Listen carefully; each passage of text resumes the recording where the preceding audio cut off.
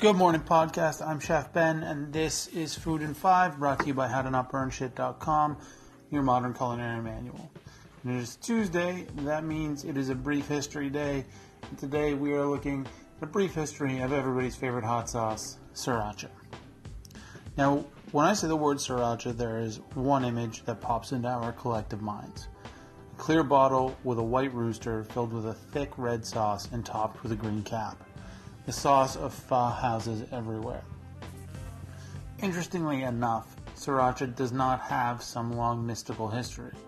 Compared to some food items I've talked about in this segment, sriracha is just a baby.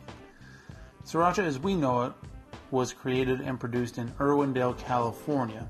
In the 1980s, a Thai immigrant named David Tran felt disappointed by the selection of hot sauces he could find in America. He longed for the spicy condiments he had eaten all his life in Thailand. Because he couldn't find what he wanted, Tran set out to make it himself. A few months after making this decision, Tran was selling sriracha to Chinese and Vietnamese immigrants in California out of the back of his blue Chevy van. It didn't take long for the sauce to take off. In 33 short years, Tran's sriracha has become one of the most popular condiments in North America, and arguably the world. But this isn't the full story. You see, Tran was recreating something from home. He was not inventing, he was reproducing. In the 1930s, in a small Thai town called Sriracha, spelled S-I space R-A-C-H-A, a shop owner named, I'm going to mess this up, Phenom Chakpak, noticed that Burmese workers would often come in and buy piles of chilies, salt, sugar, and vinegar. They would use these ingredients to make a hot sauce that they had grown up eating. And it didn't take long for Phenom to see a business opportunity.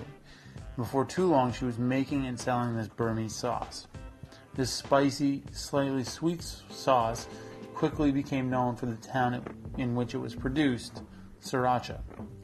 Now, sriracha made in Thailand is often runnier and tangier than the American brand we all know and love. Now, sriracha, as we know it, has become somewhat of a cultural phenomenon, which is impressive on its own. What makes this even more impressive is that Huy Fong Foods, the company that Tran built around this chili sauce, has never once advertised their product. He says that they have enough problems keeping up with the demand as it is. As it stands, Tran produces around 20 million bottles a year and has had 20% growth every year since he started. Now, I would venture to guess that part of the popularity of sriracha is due to the mystique that Tran has built around the brand. He is a reluctant entrepreneur. His focus is now and always has been on the quality of the sauce and making sure that everyone who wants it has access to it. The money is a secondary thing for him. And in a world where companies are constantly compromising quality for profits, it's refreshing to see a CEO who still cares about the product above all else. Sriracha is made quite simply by fermenting chilies with vinegar, salt, then pureeing them after they've fermented for about 12 months and adding a bit of sugar. That's it. It's really simple. And one thing that Tran says separates his sauce from other hot sauces is the use of fresh chilies over dried chilies. And they have a 10-week growing window for their chilies. So in 10 weeks, they produce all of the sriracha that they'll use for the whole year. Think about that. That's 20 million bottles, and they produce that all in 10 weeks. Anyway, this has been a brief history of sriracha. I'm Chef Ben. This has been brought to you by HowToNotBurnShit.com, your modern culinary manual.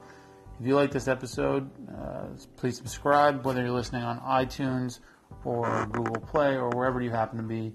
And if you're listening on Anchor, please feel free to send me some claps or call in. I love to hear from you. I hope that you have a great day, and I hope that you think a little bit more the next time you see that beautiful bottle of sriracha sitting on your counter or in your cupboard or at the pho house. Have a great Tuesday, everybody, and I'll be back tomorrow with another great episode. See you later.